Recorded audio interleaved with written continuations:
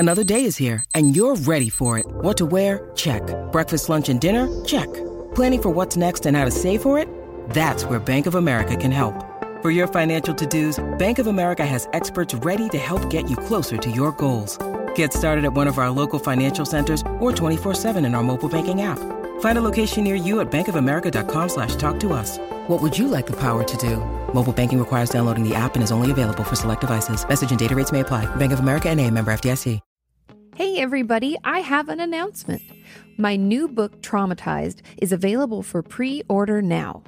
In it, I cover PTSD and complex PTSD, the symptoms we can experience when we have been traumatized, and of course, ways we can overcome these and heal. There is honestly too much helpful information in this book to list it all, but if you've ever wondered if you've been traumatized or are working to overcome past trauma, this book is for you. I cannot wait for it to be out in the world and help anyone suffering, so please pre-order yours today at katiemorton.com. You can ask her why breakups suck or why you've hit a plateau. Inquire all those questions you've always wanted to know. Ask Kati anything. Hey everybody, welcome back to another episode of Ask Kati Anything. This morning I went to Starbucks and got I love their spinach feta wrap. I don't know why. I'm addicted. So I got 2 so that I have one for tomorrow. But I have not been to Starbucks since we went on lockdown. So March, 12th, something like that. I've never been so excited my whole entire life. And I got my iced soy latte, but I poured it into a cup just so I wasn't drinking out of the cup that they offered.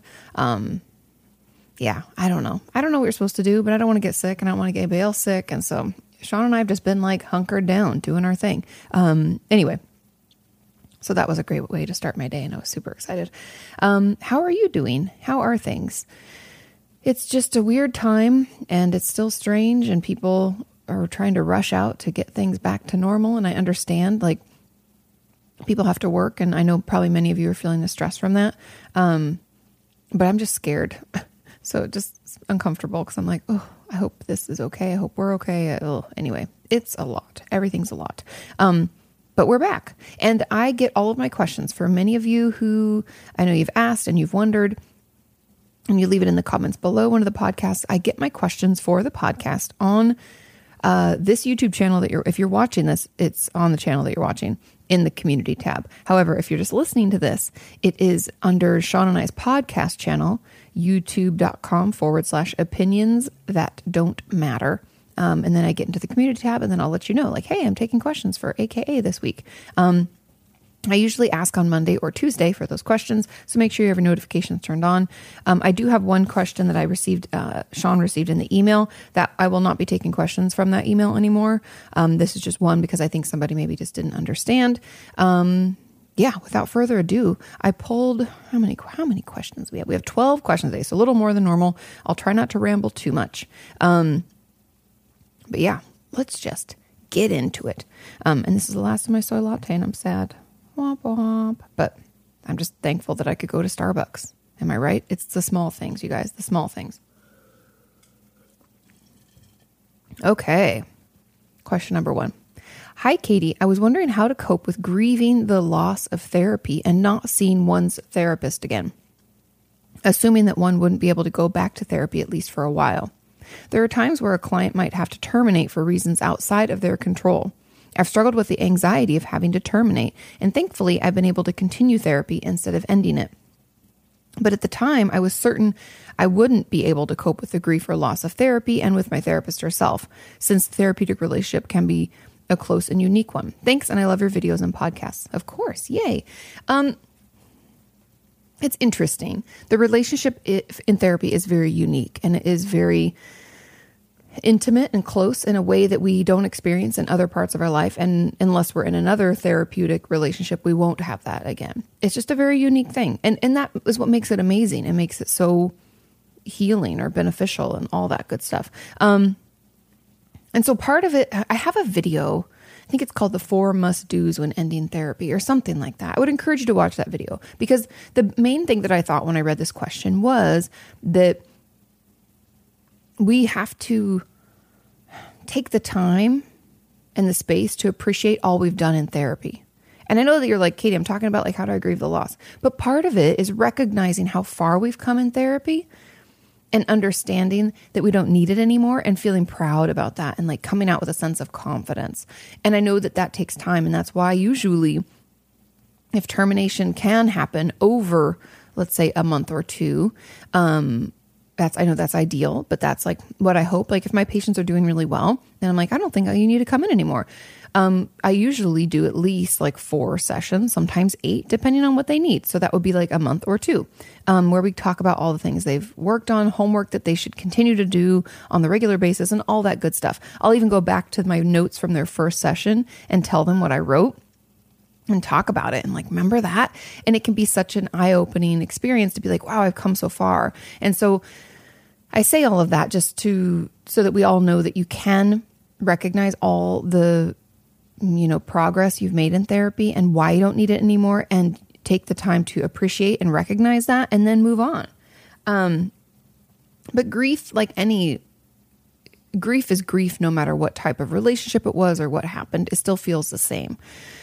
So if we're feeling this grief and loss of therapy, I think that a lot of it in our own work is recognizing all the good that we did with them, things that, they helped us with, and then what we're sad about, what we miss, and see if there are ways that we can incorporate that into our life. Because the thing about grieving a therapeutic relationship is that hopefully it comes from a good place. Like I know this person's saying that sometimes, you have to terminate for reasons outside of their control, like financially, or maybe they have to move because of a job relocation. There can be a lot of different things. And I think most therapists, just as a side note, would allow you to potentially email every so often, not like every week or every day or anything like that, but every couple of months, just doing a check-in. I allow my patients who've like graduated, quote unquote, graduated therapy, to keep in touch on a, infrequent basis.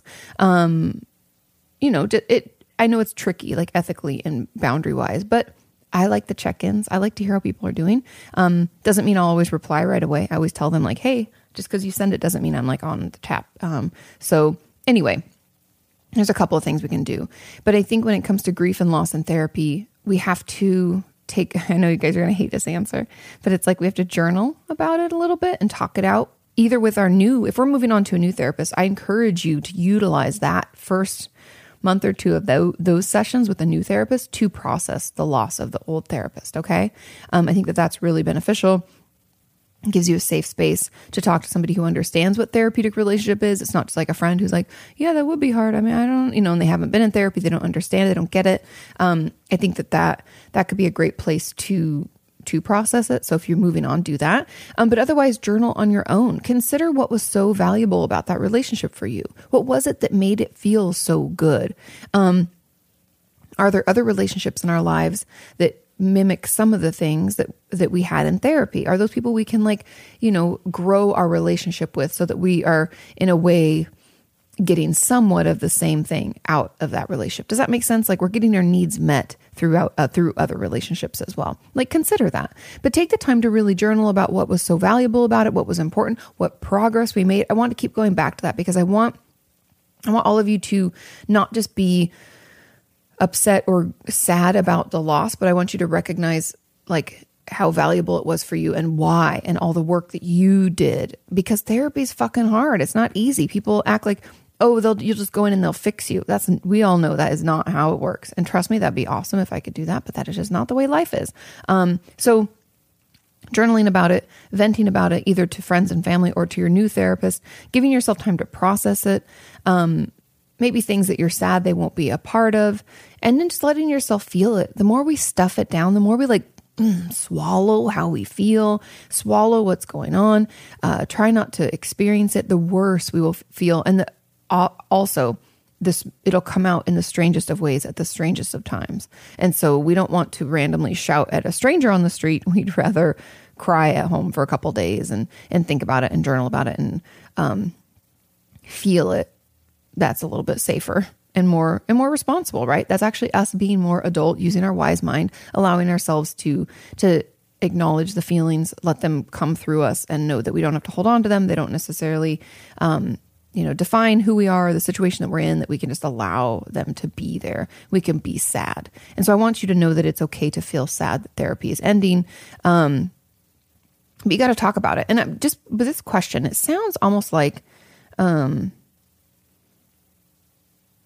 you struggle with the anxiety of having to terminate. And thankfully, I'll be able to continue therapy instead of ending it. But at the time of, okay, so it's like you're okay now and you're in therapy. And I would talk to your therapist about this. Sorry, I'm yawning. It's me, not you. It's because I'm talking so much. But I would bring it up with your therapist about, talk about how sad you were and how worried and the anxiety around it. And just allow, I know that your therapist will be curious and ask a lot of questions, and that will allow you to better understand your process and what was so upsetting. Utilize that time. It's really important. Ending therapy properly and understanding grieving the loss is just as important as starting therapy. I know that sounds weird, but it's like, it's a momentous occasion. It's a thing that we're doing to better ourselves. And when we're finished with therapy and finished, with that process, it's important that we recognize all of the, work and blah, blah, blah, and how we feel about not having therapy. Yeah. Am I answering your question? I hope that I am. I feel like we have to let ourselves feel it, talk it out with people who understand. Since you're still in therapy, I would talk it out there. And then digging into, because I'm very curious when you say you struggle with the anxiety of having to terminate, I'm very curious, like, what was it that made it scary to not have therapy? Like, that would be how I would approach it with my client. I'd be like, understandably, like, it'd be sad if we had to end therapy before you were ready. However, I'm curious that, then I'd be like, it sounded like you were really anxious about it. What were you worried would happen if, we couldn't continue seeing each other? I'd go down that rabbit hole a little bit. Like, what's the worst thing that could happen? What did you think could take place that could be so upsetting? And just be curious. And that's kind of like the journaling, just being curious about it, letting yourself feel it. If you want to cry, it's okay. If you want to,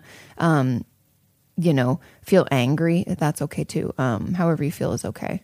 But yeah, I hope that that's helpful. I know it's hard, but I have that video again, the 4 must-do things, or 4 things, I forget what it's called. When ending therapy. If you just put Katie Morton ending therapy, it should pop up. Okay. Question number 2. And I'm going to have some more coffee because coffee's life. Okay. This is the one that came through email. Like I said, I'm not taking anything through email anymore. So just because that keeps Sean and I's podcast separate, because that's where we get our funny questions for opinions that don't matter. Okay. This question says, "Hi, Katie. I moved into college 7 weeks ago and have been full on relapsing into anorexia since then. I've been telling my therapist about it, but I don't want to go back to recovery at the moment and feel like I'm just going to burden her and disappoint her if I keep telling her I don't eat. My eating disorder also tells me to stop telling her about my relapse altogether and pretend I'm fine. No shit, Sherlock. Eating disorders are lying pieces of garbage. I feel incredibly lost. I'm so grateful to have someone to talk to about it, but should I even do that? I'm scared, Katie. I don't know what to do. Love from Germany." Okay. Eating disorders will always lie to us. They'll always tell us that we're not sick enough or that we shouldn't talk to people about it. Eating disorders thrive in the secret. I've talked about this in the past. I'm actually working on another video about eating disorders because a lot of you told me you're wanting more content around that, especially in light of like quarantine and stuff like that. But eating disorders, they thrive in the dark. They thrive in the secret. They don't thrive when we call them out and we acknowledge what they are and what's happening. And I know that it goes against every like iota of who you are and what your thought process is, because your eating disorder is taking over like 99.9% of that right now. But we're going to have to push back, and you're going to have to tell your therapist.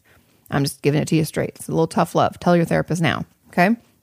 I know you say don't want to, going to burden and disappoint. No, that's not how therapy works. I know that a lot of us think that, if I tell my therapist about my abuse, they're just going to feel too sorry for me, and I just can't have them looking at me that way. And I just don't want to burden someone with all of the shit that I have to deal with. Excuse me, what? What's therapy for then? Riddle me this. Because that's where therapy is all about, the unburdening. It's all about the dumping of stuff. Like, I can't tell you how many times I feel like I just go into therapy and have like verbal diarrhea.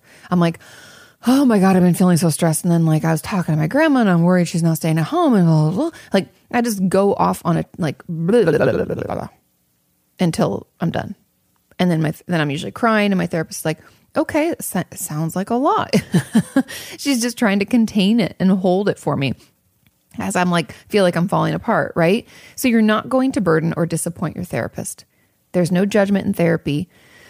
There's only unconditional positive regard, which means that we support, we reflect, we hold the space for you, we validate how you feel, we listen without judgment. All of that has to take place. And so, yes, eating disorder recovery is hard and we don't always have to want to get better. But the thing that I want you to think about is, do you actually like it when you're super, super sick and stuck in your eating disorder? Does it feel good? Is it enjoyable? Do we feel joy, freedom? The answer is always no. Eating disorders snuff out any joy, any freedom. All they do is obsess and count and urge and manipulate. Eating disorders are fuckers, you guys. They're the worst. And so tell your therapist about it. Talk to her. Be honest about where you're at as much as you can. If you have to write things down and bring them in and just give it to her, like just give her a piece of paper with information, do that.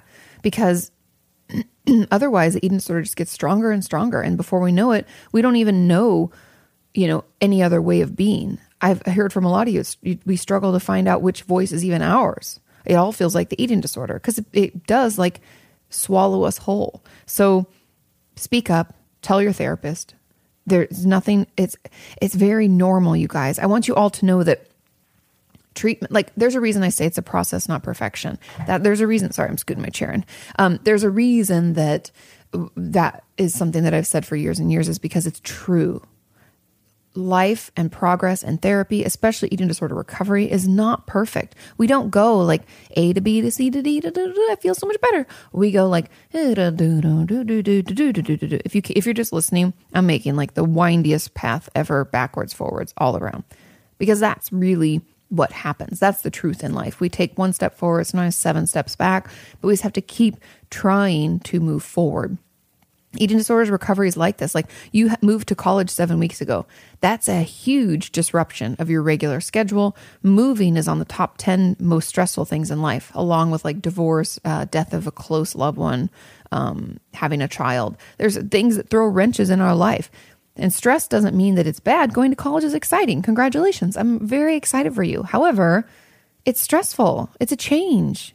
We might not know anybody at college yet. We might not like our roommate. She might steal our soy milk or some shit. We don't know, right? Things are crazy. Life is crazy.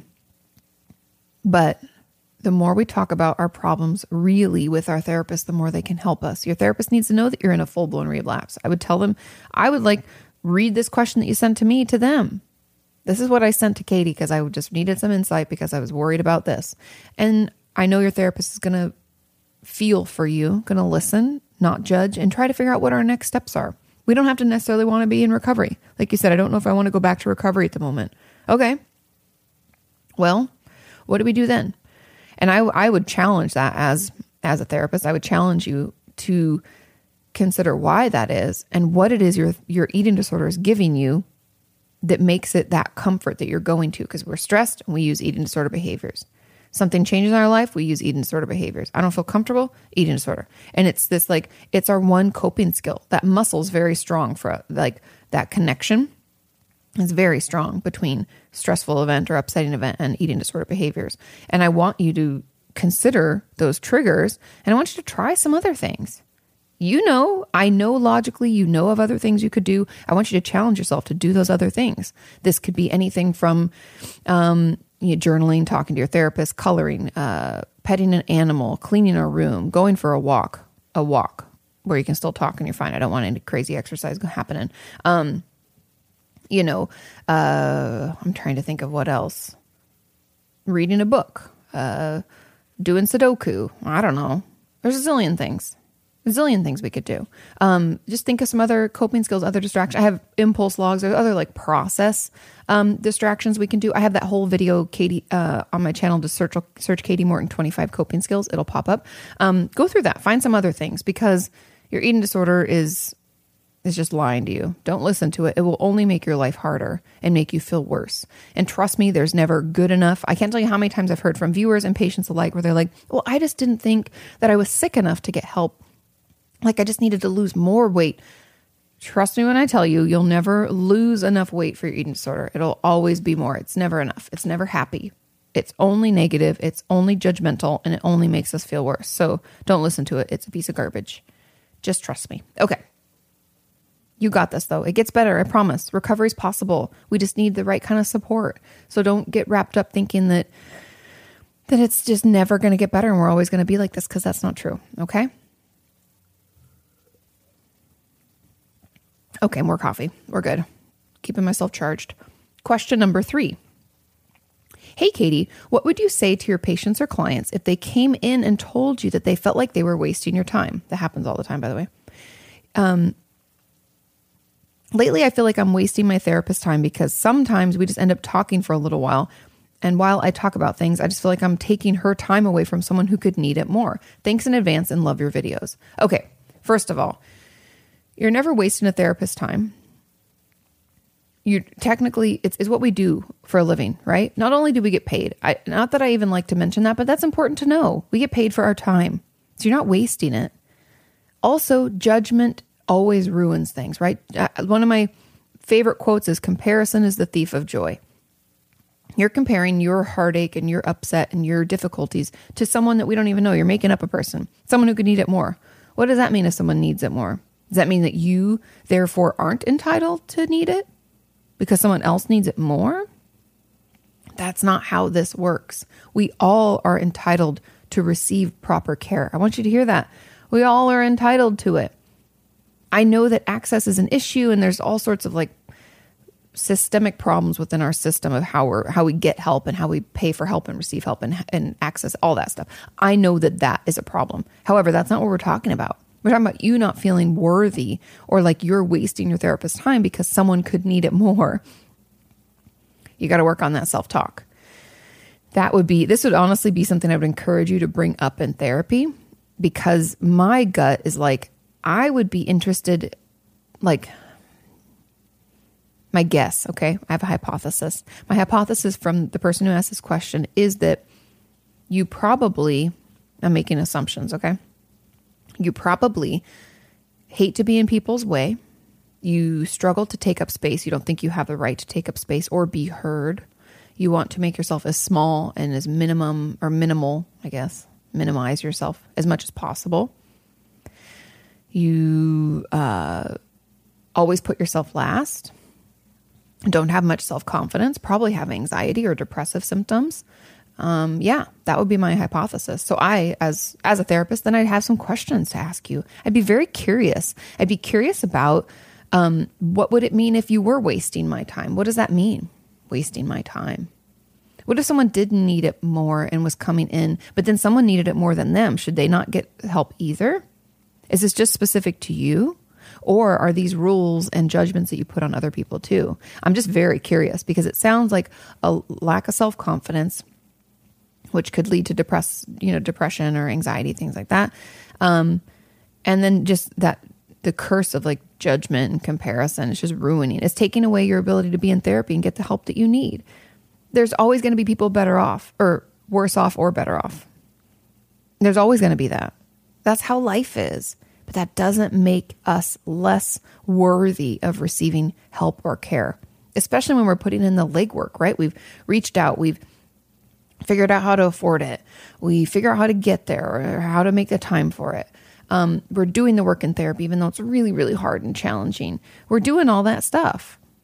Just showing up for therapy makes you worthy of it. There are tons of therapists, at least in my community. There are tons. And now that things are online, there's so many therapists available online. Trust me, you're not taking it away from anybody else. You are worthy of it. And there's always going to be someone that needs it more. Check in on that self-talk.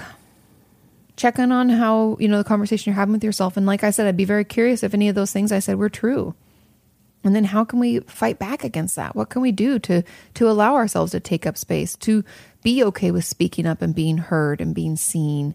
What are some challenges that we can put in place to do that? Like standing up for ourselves in conversation when someone tries to talk over us.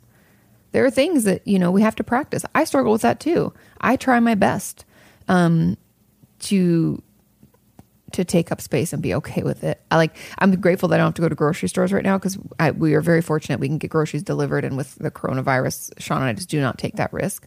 But I hate grocery stores because I'm in a city, so it's very tight aisles and you always feel like you're in someone's way. And it's super difficult. My therapist is like, you just need to stand your ground and just look at what you're looking. Everybody's there to do. But I have a really tough time with it. Oh, excuse me. Sorry.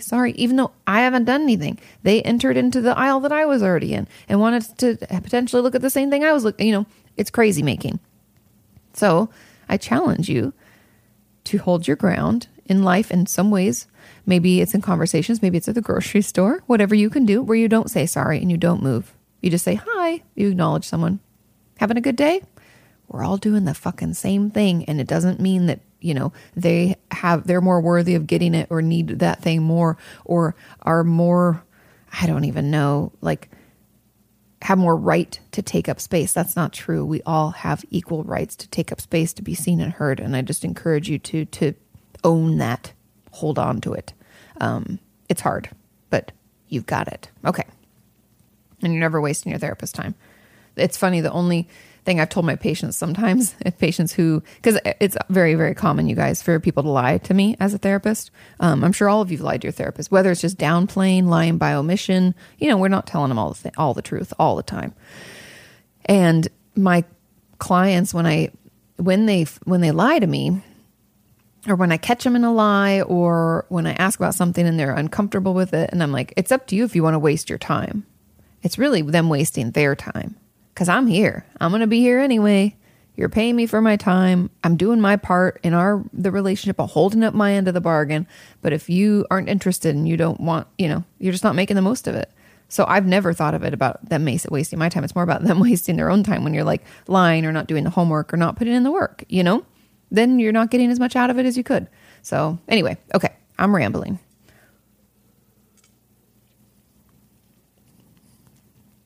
Okay. I have some ice, sorry. If that bugs anybody. I know some people are weird about different sounds. Okay. This was a very interesting question. And I don't have a real science-based answer, but I have some information. It says, hello, Katie. Can depression alter your brain permanently? Even after a depressive episode is over, it feels as if my mental capacity is not the same as it used to be. As though I've lost parts of myself along the way and have become more limited in many aspects of my life. Do we ever get back to being who we used to be? I love this question. And there's a couple of things that we do know through research, okay? Like I said, I don't have an answer directly for this. However, if you haven't looked up the term neuroplasticity, it's very important that you do, because what that really means is you can teach an old dog new tricks. Our brain can change. It can be altered, meaning both things. Depression could have changed the layout of our brain, and we can change it back. Ta-da! It's like brain magic.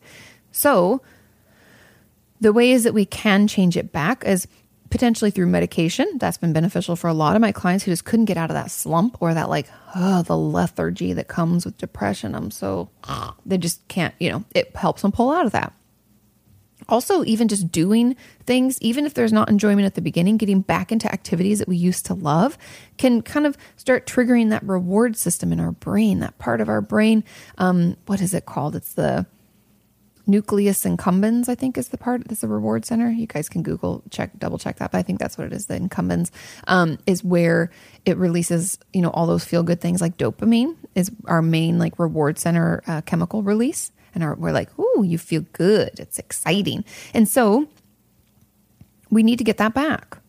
And depression usually means that even though those things might be released or being sent, they're not being received. A lot of it, that's why, not to get too nerdy, you guys, but when we have medications, a lot of times they talk about the synapse, meaning between two, it's neurons, but I'm like, how do I make this easy to understand?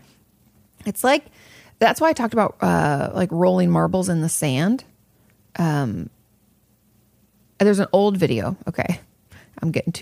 Let's start over. There's an old video I talk about schizophrenia, and I think I talk about, it might be in relation to maybe depression as well. But imagine our brain is a balloon that's filled with sand. I know that sounds weird, but those little squeezy balloons people use to strengthen their hands and stuff. Imagine it's a big one of those that you couldn't fit it in your hands. You'd have to hold it between two hands and your hands wouldn't even touch. It's the size of your brain, roughly. When we have a thought and a reaction, right? So depression, for instance, means that instead of thinking, oh, I get to play volleyball, let's say, and I love volleyball and I feel happy. And this like connection in our brain releases reward. Our brain's like, ooh, sends dopamine. We feel good. We love volleyball. We got to play it. So it rolls this marble between these two things, volleyball, reward center. And it rolls a marble and it triggers that over and over.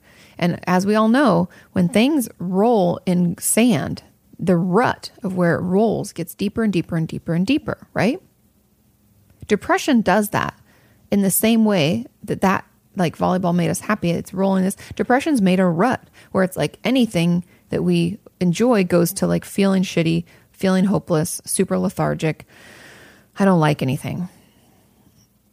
We have to pull that marble out. And so it takes a little bit of effort. At the beginning, when we're out of a depressive episode, sure, we feel a little bit better, but we're going to have to push it a little bit farther. And that's where medication can come in, and as well as doing things that we used to enjoy, knowing that we won't have that immediate feeling like we used to because our brain is a little bit different.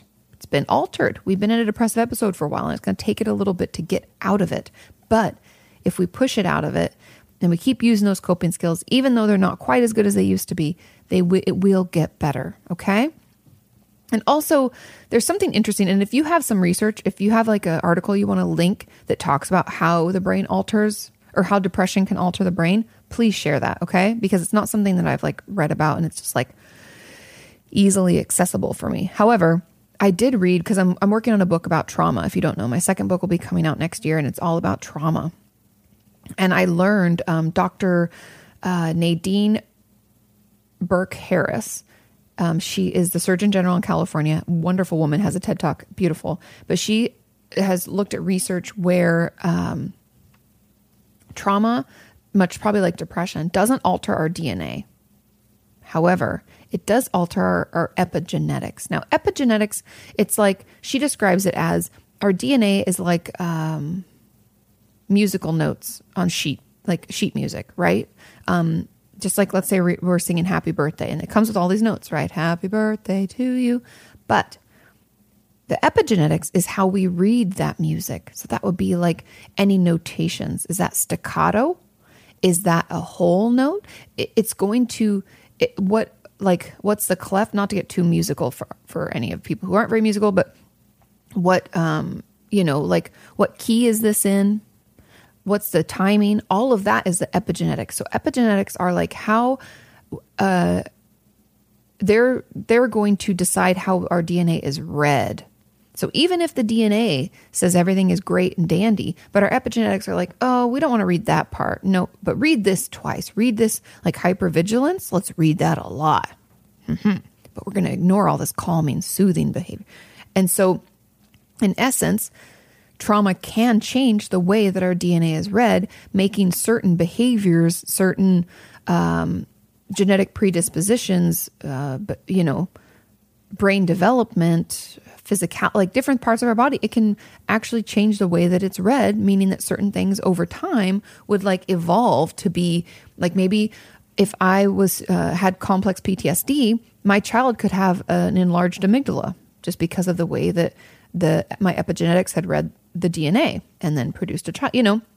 I know that's like a very drastic thought, but I'm just telling you that I believe that potentially, if we're learning this about trauma, that maybe depression can alter our epigenetics, meaning that our DNA is read a little bit differently, and it can change the way that our DNA is interpreted.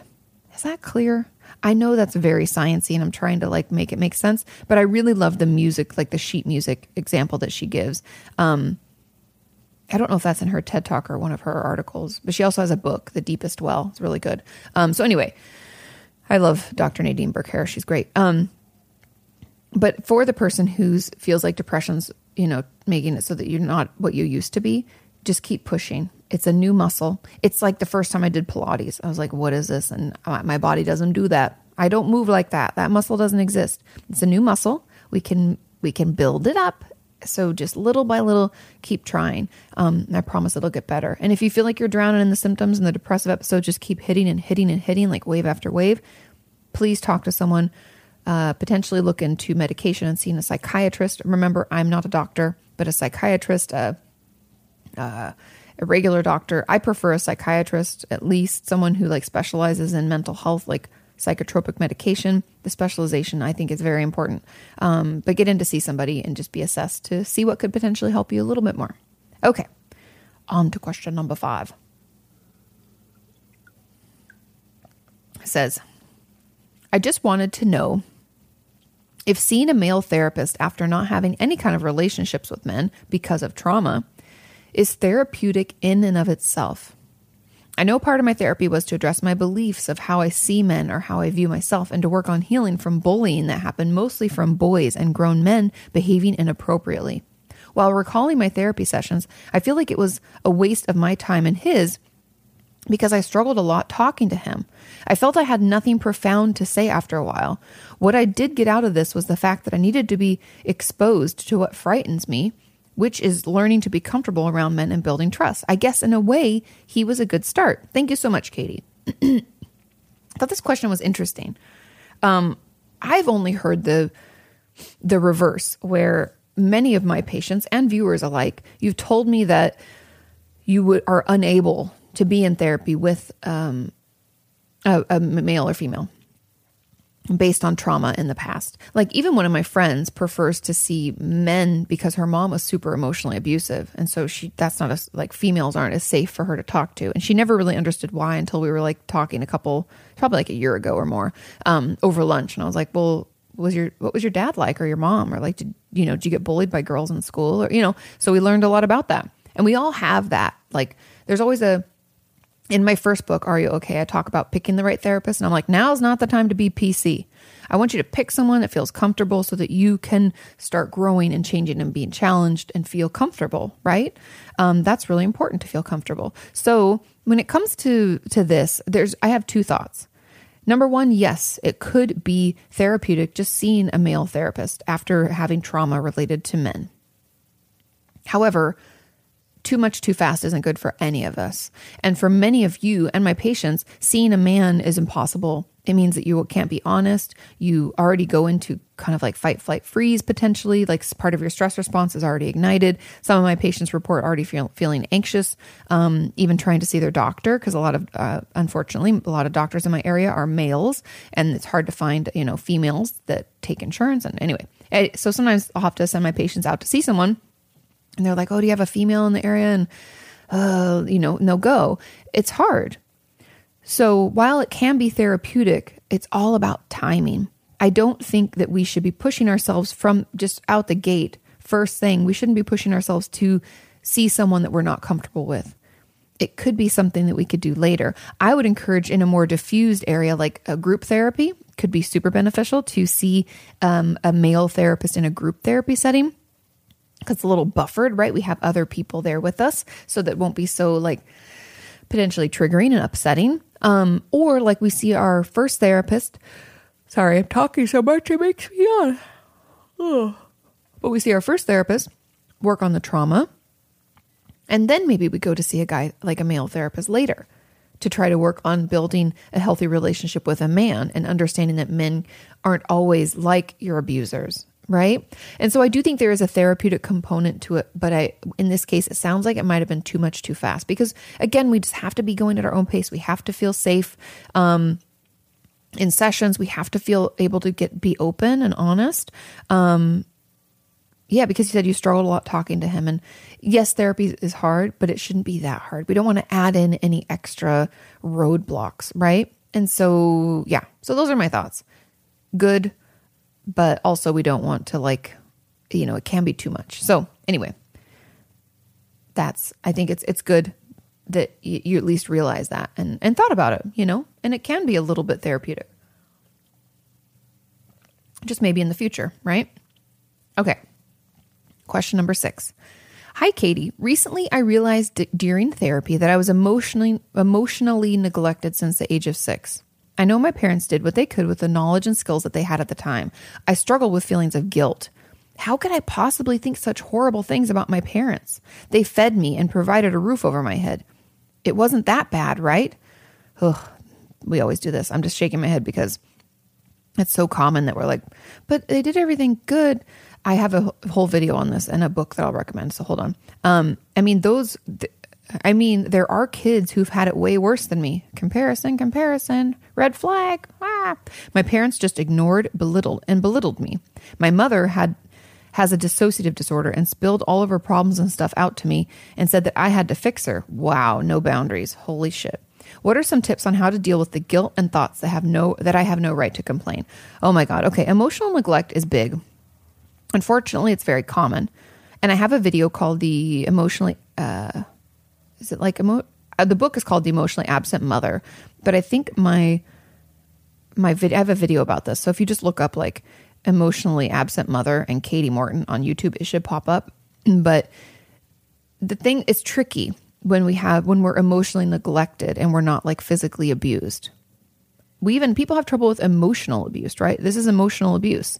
And because we can't see it, just like mental illness, because we can't see it and we can't see the broken bone or the bruises, there's nothing physical done to us. We question whether it's that bad. We question whether we're making it up. We question whether it's actually abuse or if something's really wrong or if we're just like ungrateful pieces of shit like they tell us we are, right? So emotionally neglectful parents look good on paper. Heck, they can look like fucking amazing. We can be super wealthy. We can live in a very nice house, all the private schools. They've helped us get into school and paid for our tuition. And maybe they've even helped us get our first home. Maybe they connected us with someone who got us a great job. Maybe everything we wanted as far as like clothing and other items, they purchased for us. But you know what? They weren't there for us when we needed. The thing that children need most isn't things. It's connection. It's support. It's what we call like a nurturing relationship in therapy. They always talk about these buffering, nurturing relationships. That's what builds resiliency in children, which means even though shit happens, we still feel okay. And so that is what's important. We needed them to tend to our wound on our knee when we fell outside. We wanted them to listen while we cried and rub our back and tell us it's going to be okay. We wanted them to be our safe haven when we got bullied at school or got a bad grade on a test. We needed that, and they weren't there. And that lack of emotional support and connection and that buffering, nurturing relationship can cause us to have eating disorder behavior, because again, the control, self-injury, but most importantly and most commonly is like depression or anxiety, because not getting that support and not having someone like come when we cry and be there to help us can make us feel like we're not worth it, that we're not seen, that we're not lovable, that we've done something wrong.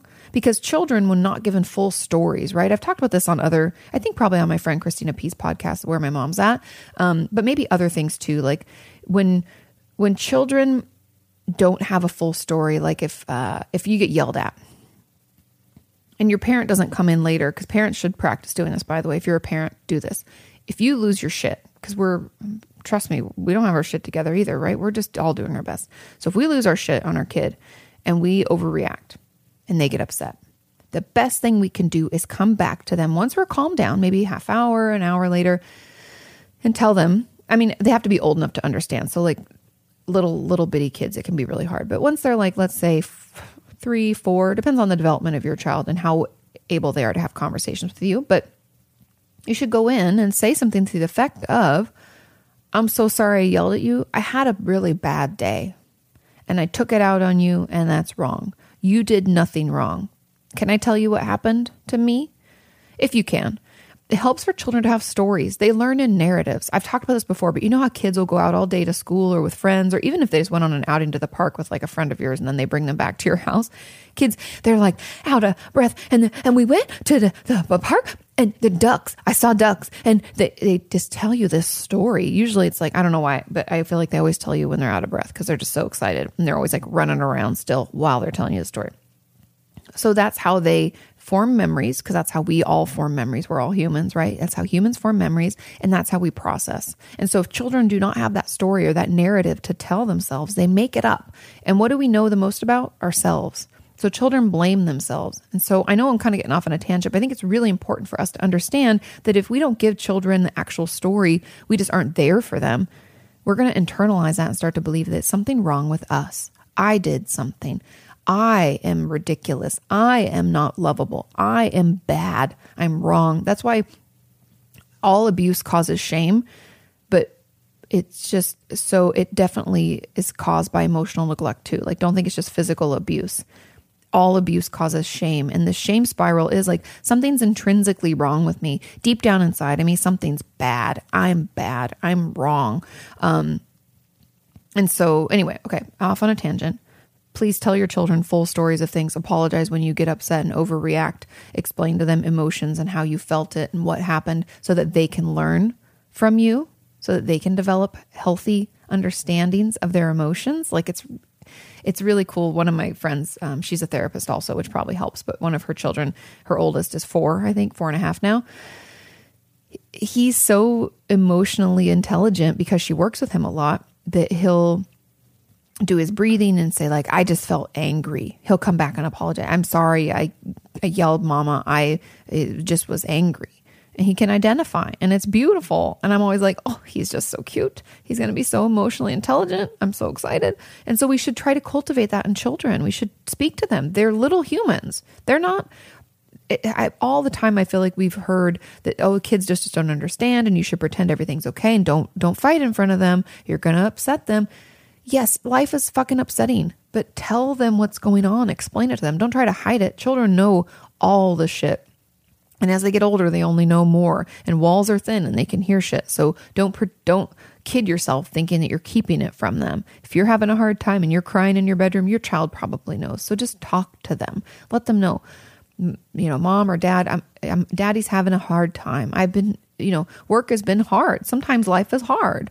That's okay. You're not going to give them depression or make things worse for them. You're actually going to make it better because they're going to understand. Okay, sorry, got off on a tangent, but that's something I'm very passionate about. Now, this question is talking about being emotionally neglected. And I just want you to know how hurtful that is for children. And that's kind of where I got off on that tangent. And so our parents, I know my parents did what they could with the knowledge and skills they had at the time. That's kind of like our parents did the best they could. That doesn't mean it's good enough. There's no excuse. Doesn't mean it's good enough. Sure, we can forgive our parents for their ignorance, right?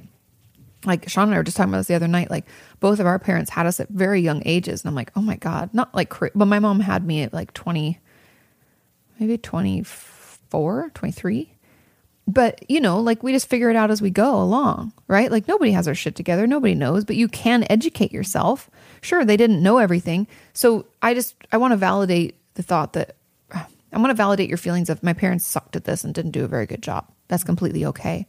We have tools now to educate ourselves. So sure, they did the best they could, but that doesn't mean that was good enough. And struggling with feelings of guilt comes out of that shame and that abuse that you sustained. And how could I possibly think such horrible things about my parents? You're not thinking horrible things about your parents. They did horrible things to you, and you're trying to figure it out and process it. Just trying to reframe this, because I think a lot of times we think these thoughts and believe them as facts, meaning what your belief might be is that I'm thinking horrible things about my parents. I don't agree with that. You are trying to process the emotional abuse you sustained as a child, and you know that your parents were the catalysts or to blame for that, and fed you and provided a roof over your head. Whoop-de-fucking-do. It wasn't that bad, right? Well, obviously it was, and then there are the kids that have it way worse than me. We cannot compare our experience to someone else's. Everyone's upset and feelings and everyone's experience is valid, good, bad, indifferent. Just because I have a bad time doesn't mean a child who maybe had like more money growing up and their parents could pay for their college because my parents couldn't. That doesn't mean that they like don't have a right to feel upset just because I had it worse. Do you know what I mean? It just does. Think about it logically. That doesn't even fucking make any sense. So consider that.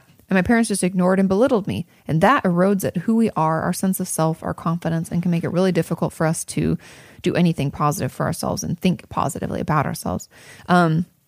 What are some tips? So the real question, what are some tips on how to deal with the guilt and thoughts that I have no right to complain? I think we just have to notice the thoughts that we have about it like it wasn't that bad. And I want you to reframe it. I want you to imagine, maybe this will help. I want you to, first of all, talk about it in therapy, please. But also I want you to imagine that this is your best friend that went through it and you're looking in on his or her life from the outside. What would you think about that? What would you say? Do you think they don't have a right to feel bad, to complain? Or do you think what happened to them was really hurtful and terrible? Sometimes when we remove ourselves just one person out, we're able to see things more clearly. Also, I would pick up The Emotionally Absent Mother. That's the book. It's Lori is the author, Lori. I forget her last name off the top of my head. It's on my bookcase over there. But anyway, The Emotionally Absent Mother. It's beautiful. It's wonderful. She offers like good mother messages and things that you can give to yourself. I think some of the work that you might want to do will have to do with like inner child work, writing letters from the adult you to the child you. Anyway, yeah. How you feel is valid. Your parents ignoring and belittling you is a big fucking deal. And it takes us time to heal that and to be able to give ourselves the compassion, the understanding that we needed from our parents. Remember, we need that nurturing. That doesn't make you crazy. That's a basic human need. We are primed for connection from the moment that we're born. And the fact that they didn't give you that, instead left you with these feelings that maybe you did something that was wrong or that something's wrong with you, that shame spiral that I'm talking about. And so just because other kids have it worse doesn't make your feelings or your upset any less than. It makes it, just as equal. It's just the same. We're all in it. We're all valid. Everyone deserves help and support. So yeah, the tips would be track your thoughts. Try to use those bridge statements to turn those negative, I don't even know. I guess it's just like putting yourself down thoughts, any of that like lack of confidence and I'm not good enough. And is it really that bad? All of those, I want you to try to make bridge statements into more positive ones. I want you to remove yourself from it. Imagine you're your friend looking in on it and challenge those thoughts that way. Maybe do some inner child work, writing letters back and forth from childlike you when you were at age of 6.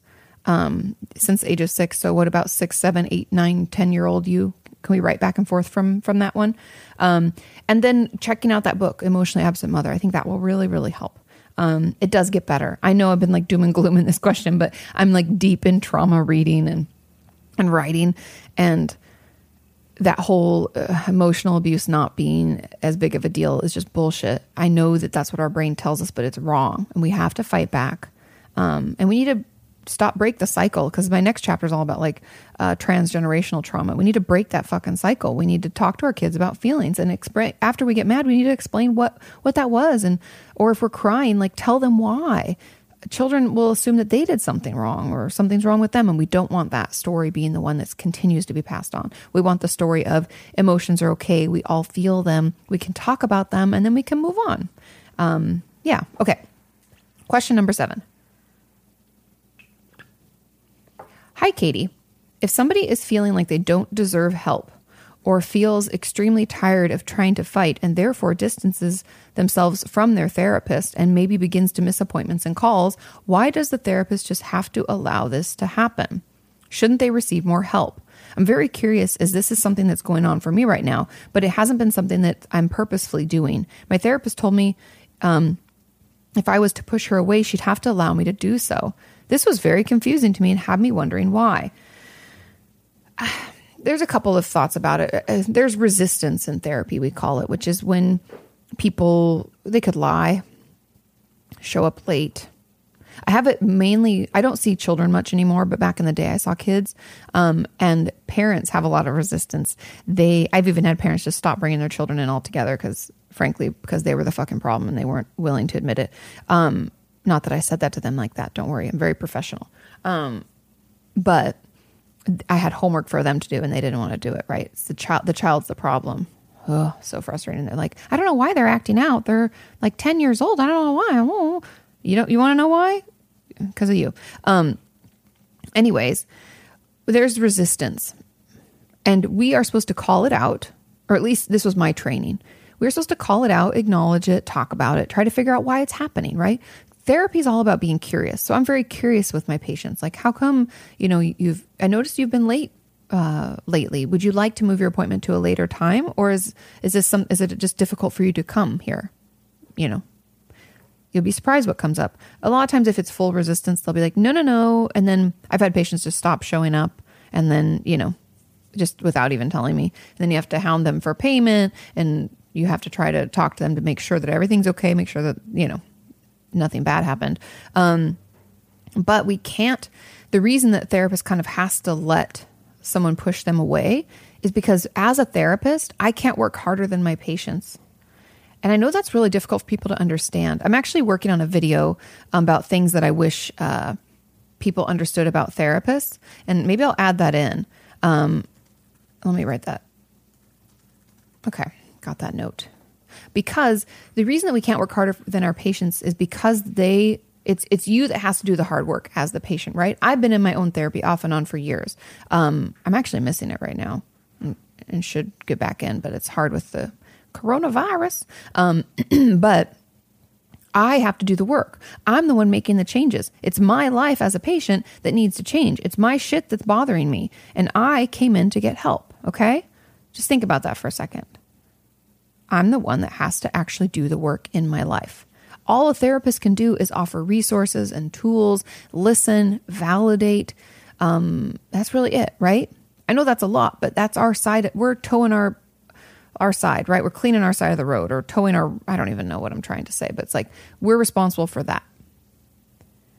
You as the patient are responsible for all the other work. And that's why if you just decide to stop coming, don't want to show up, you miss appointments and calls, you don't call back, we can't force you to see us. We can't. What good is that going to do? We can't work harder than you because you have to actually put in the work. And if you don't even want to show up, where does that leave us? Do you see what I mean? And so that's why, like I was just writing in my book about a story where a patient just stopped coming in and you can call a couple of times and then it's like boundaries. I'm not your parent. I'm not going to show up at your house and drag you out and make you come to appointments or do that thing I told you to do, right? That's not my job. My job is to offer resources and then you have to buck up and do it. And if you're not ready to do that, then therapy is not going to work for you right now. And I know this is like tough love, Katie, right now, but it's the truth. I've had it happen too many times. And I know it's confusing because you're like, but I come to a therapist for help. Emphasis on the going part, the getting to therapy, the coming to a therapist. You have to get there. We can't make you get there. That's out of our scope. So I know it's hard to understand, but that's where the line is. A lot of it has to do with healthy boundaries and ethics in therapy. And the fact that at the bare bones of it, we cannot work harder than our patients because that only crosses boundaries and puts a strain on the relationship, the therapeutic relationship. And honestly, in many ways, deems the therapist kind of like ineffective. Because if I'm trying to check in on you and do all these things, then you don't have the ability to try it on your own, to build your own confidence and strength, which is the whole goal. And it really means that maybe you need a higher level of care. If you need more than I can give you on an outpatient basis, you probably need to see somebody more frequently, or you need to live in the be in an IOP or PHP.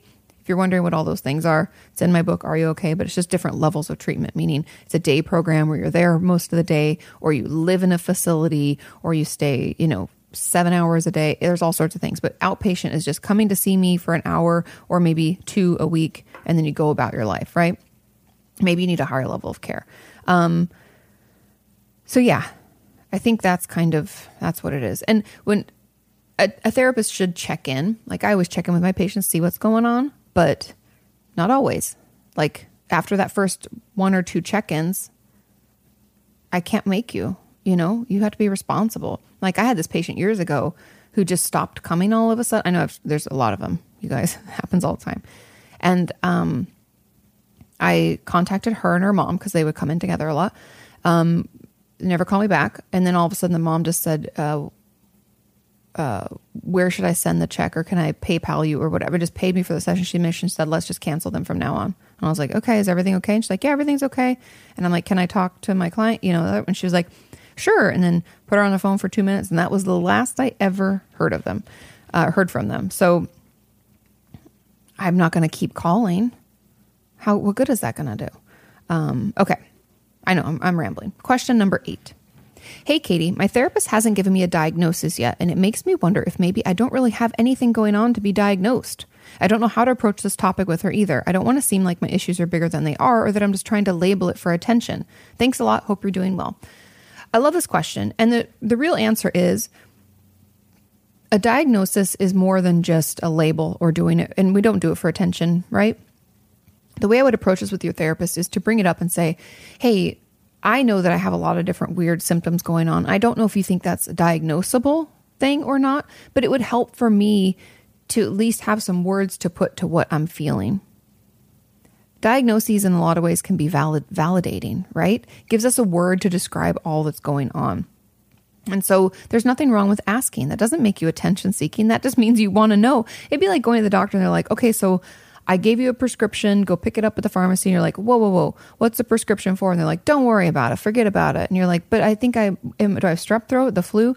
Oh, don't worry, just go get the prescription, take it for 5 days. You'd be like, are you fucking serious? And mental health should be no different. So just ask, it's okay to ask. You can say like, hey, is there a certain diagnosis that you think I have? It would be really validating for me to be able to do more research and reading about a thing like that. Like if I knew it was major depressive disorder, then I could read about major depressive disorder and I could feel more informed. There's so many reasons that it's helpful. So I would just try to frame it in that way and bring it up. Bring it up, but you'd like to have a word to put to all your symptoms. You don't know if what you have is actually something that is diagnosable, but if so, you'd like to learn more about it. Do they have any workbooks? You'd like to be more educated and more informed. It's your diagnosis. It's your treatment. You have every right to know everything about it. I think in mental health stuff, I don't know. And some people are weird. Some therapists are like, oh, I don't believe in diagnosis. I don't care. What do you think I'm struggling with? Are there certain workbooks I could pick up? You should ask about that. That's okay. So if they give pushback and like, oh, I don't really like to diagnose, be like, I get it. But what would you think? Because I really want to learn more. I want to get some workbooks. I want to be educated. And hopefully they'll help you with that. Okay. Question number 9. Huge struggle. It's a huge struggle I have, and I really hope it gets in the video. Surprise! It's in the video.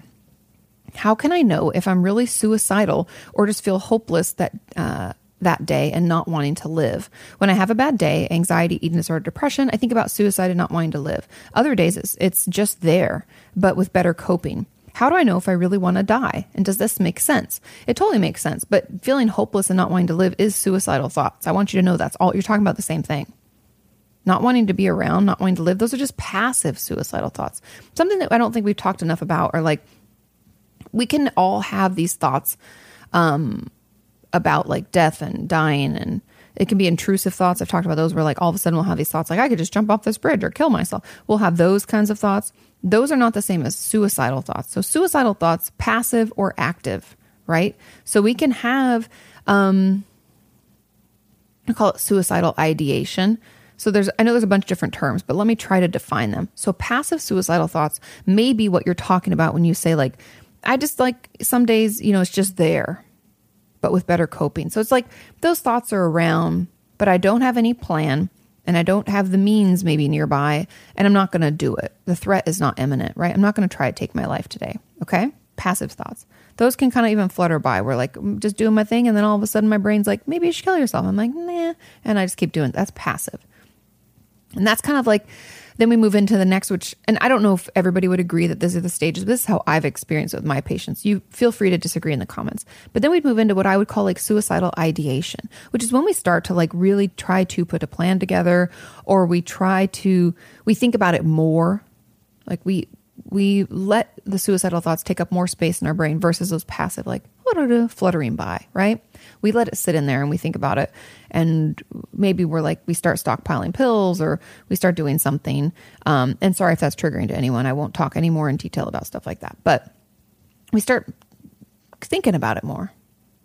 Then there's active, where we are preparing the active suicidal thoughts. We're making preparations. We're setting a date. We're trying to get all of our things in order, pay our bills. Usually people who are considering suicide will like pay their bills. Maybe they'll refoster their dog or cat or something. There's stuff that we do to like take care of the business before we do it. And so there are these different buckets. And I'm sure you could even say it's like a whole spectrum, right? It's not just these 3 buckets. It's a whole spectrum. But I just want you to kind of know the difference, okay?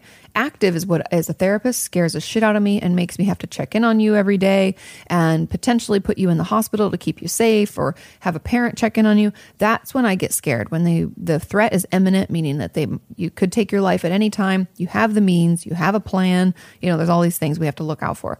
And so I think what you're struggling with right now is like suicidal ideation and then passive suicidal thoughts. You're kind of toggling between the two. I would tell someone about this. I think it's really important that we talk about this because this is the early stage. And if it doesn't get taken care of, it can move into more active suicidal thoughts, which is what I don't want to have happen because it can get better. But suicide and depression, like those thoughts, I just hit my microphone. Sorry. Those thoughts kind of, do you know when you feel like you're going to pass out, if we've ever felt like this for different reasons, as a kid, it's like, I remember, like spinning around and then, you feel like dizzy and things get crazy and it feels like it gets dark from the sides. That's what suicidal thoughts and depression do to our hope. Just blacks it out, makes it so we can't see everything. And so when we feel hopeless, like there's no end in sight, nothing's going to get better, that's because it won't allow us to see that. It won't allow us to see that little light in the side, that little spark of hope, of a better future, of feeling better. And so please talk to someone. Medication could help. Therapy could help. There's a lot of things that we could do to help you feel better, get you some support. But yeah, I think that is really, that's really what's happening. And how do you know if you really want to die? It's not really wanting to, it's feeling like we don't have any other options. I think a lot of people feel like suicide in a way is like it is a choice that people make, but the choice is made without feeling like there's any other choice. If someone's like, do you want paper or paper? When you go to the grocery store for bags, you're like, well, I guess paper. Like it can feel like that. There's no other option. But with proper support and understanding and having someone listen to you, feeling validated, maybe some medication, getting that on board, doing some things to take care of yourself, I promise you those blinders will start to come off and be able to see that although today might be shitty or this moment might feel like the fucking worst, things can and will get better. I know it's hard. I know that people, it's a real difficult thing for a lot of people to see out of it, but just trust me, I've seen it happen. I know it can. I've heard from many of you over the years that it does get better. So just keep that in mind. Speak up, reach out, and get some help, okay? Question number 10. Why does no one like shy people? This question surprised me. And why do honest and kind people get exploited or ignored, and those with a certain ego and the ability to sell and present themselves get rewarded? I like shy people. I don't dislike shy people, and I don't want anybody to believe that that is true. But to answer the question is that squeaky wheel gets the grease. Have you guys heard that? If you make a lot of fucking noise, you're going to get attention. You're going to get what you want. People just don't like to be, don't like to be inconvenienced. Like recently I had a viewer reach out and she's a teacher so she has more seniority in the job. She's been working as a teacher for more years, her and this other woman. The other woman's even more senior than her. And they were getting this short end of the stick, having to teach all these different classes where I didn't realize teachers, they'll prepare one class and hopefully they'll get to teach that class like 2 or 3 times. So they don't have to prepare all 7 classes, let's say, all different classes. It allows them to focus in more on certain topics, which makes sense in my school because like my science teacher only taught like 2 science classes. They taught them all day long, those over and over. So she was having a tough time because she's like, I shouldn't have to do this. This new girl who's really pushy and loud is getting easy. She's only teaching 2 things and I'm teaching 4. And so is this other lady who has more seniority than the both of us. And I was like, because she's loud. And your boss probably thinks she's a pain in the ass and doesn't want to deal with this. He's like, just shut up. I'll do whatever. Just shut up. So we have to be that squeaky wheel in order to get the grease. So we have to speak up. And shy people and honest and kind people will let people go first, right? Oh, no, you, it's okay. It's fine. We don't have a problem being second or being last, but that can really mean that we don't get rewarded. We don't get raises when we should. We don't get promotions when we should. We have to speak up. And I know it's uncomfortable, but I would encourage all of you to practice. That's why I always say, write out what you want to say. Practice it in front of a mirror over and over and over until you feel like you could say it in your sleep, and then go in and do the thing. Just because we aren't comfortable doing it doesn't mean we can't. I don't want you to think that just being shy or backwards or quiet means that we can't get our needs met, because we can. Other people just give no fucks and are loud and are confident and don't mind putting other people out. But then there's people like us who makes us a little, I don't like it, and I don't want it's stressful for them. Like, I'll deal with it. No. We all have a right to be heard. And so it's not that people don't like shy people. I think that we might not give them a chance to get to know us because we're quiet. It can take a lot longer and we can be kind of standoffish. But second, to answer the other part about like get exploited and then and ignored, and certain people with a certain type of ego, present themselves better and get more rewarded. Let's change that. We have the ability. It just takes a little bit more effort on our part because we have to kind of prepare ahead what we want to say. I used to prepare every time I'd go in for my, I think it was biannually.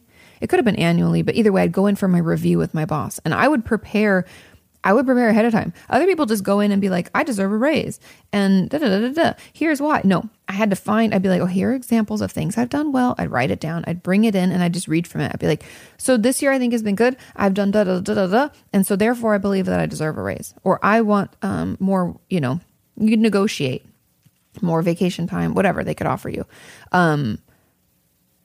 Prepare ahead. It's okay. A lot of us have to do it. But we have to be the squeaky wheels. Otherwise, we get completely ignored. Okay. Question number 11. We only have 2 more questions left, you guys. This one and the 12th one.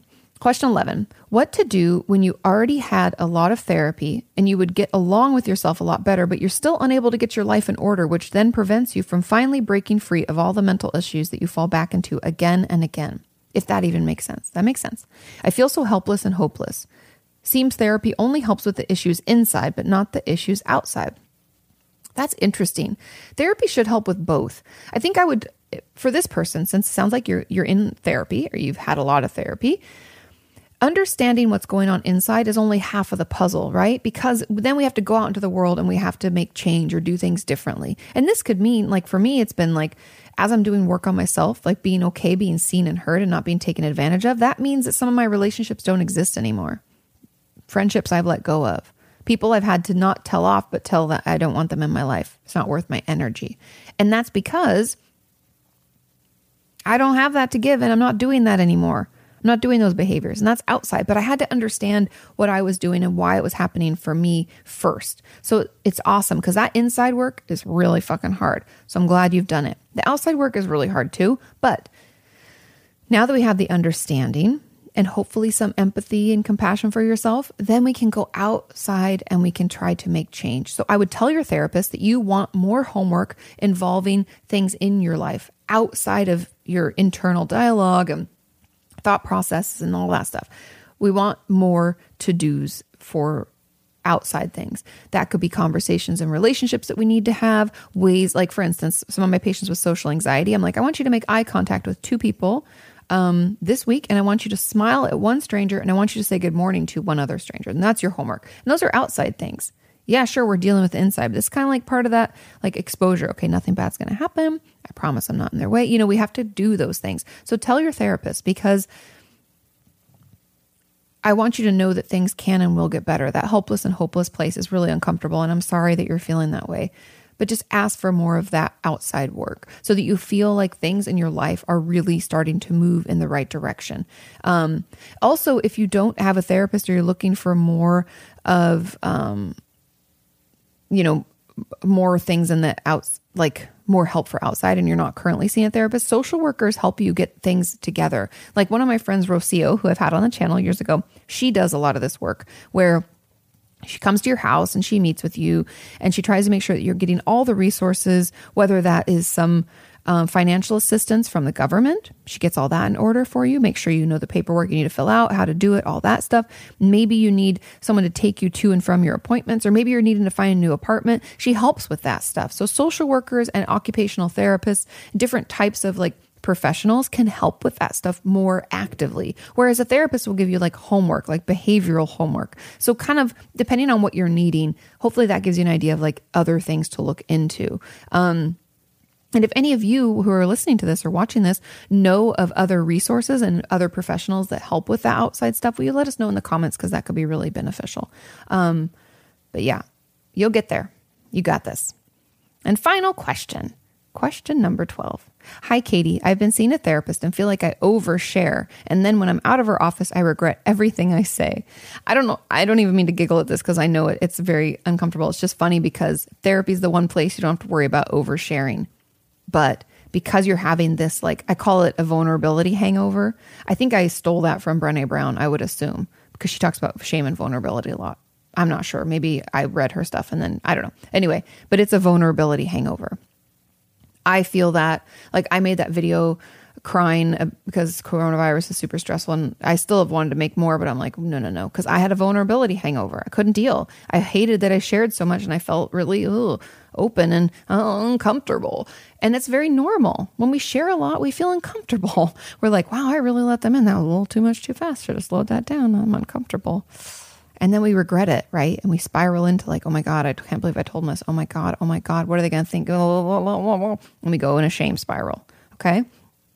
So what do? I would bring this up in therapy.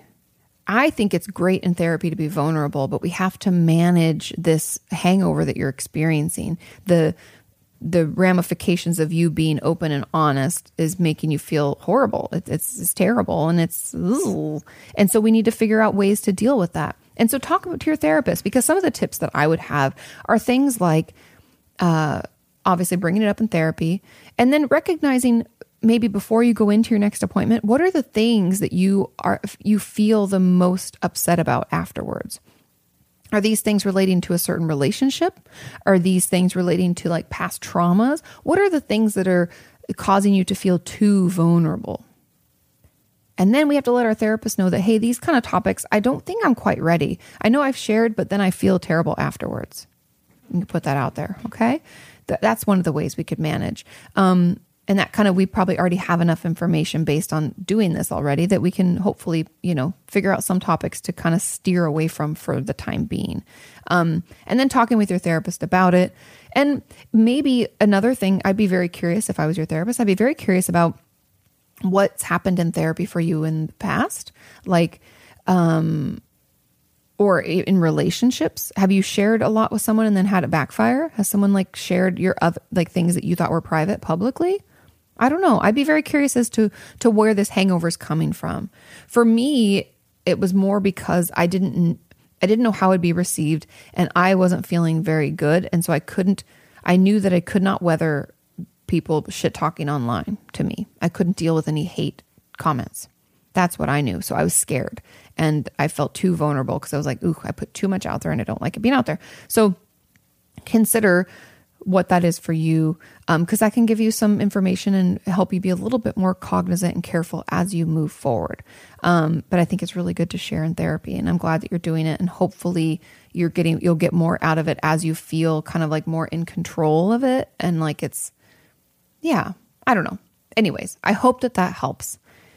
I hope all that helps. You guys have such great questions. I always find it just very, very interesting, very great to see where you guys are at. And a lot of the things are things that I've worked on personally. I don't want you to think just because I'm a therapist that I always do better. I just usually know better, which is not always, sometimes it makes it worse. But anyways, I love you all. Have a wonderful rest of your week. If you want to send in a question, I usually ask on Mondays or Tuesdays on the community tab of the Opinions That Don't Matter YouTube channel. You can swing over there and subscribe and turn your notifications on for the community posts. Sean and I usually post not that often, you guys, maybe like 3-4 times a week. So you won't be getting like ping, ping, ping, ping all day long. Like we don't have that much to say. Our life's not that exciting. I hope you and yours are safe and healthy and happy during this very difficult time. I'm thinking of all of you. Thank you so much for listening and watching, and I will see you next week. Bye. Ask her about your therapist or vent about your work. You can ask her about your self-esteem or why your feelings hurt. You can ask her why breakups suck or why you've hit a plateau. Inquire all those questions you've always wanted to know. Ask Kate.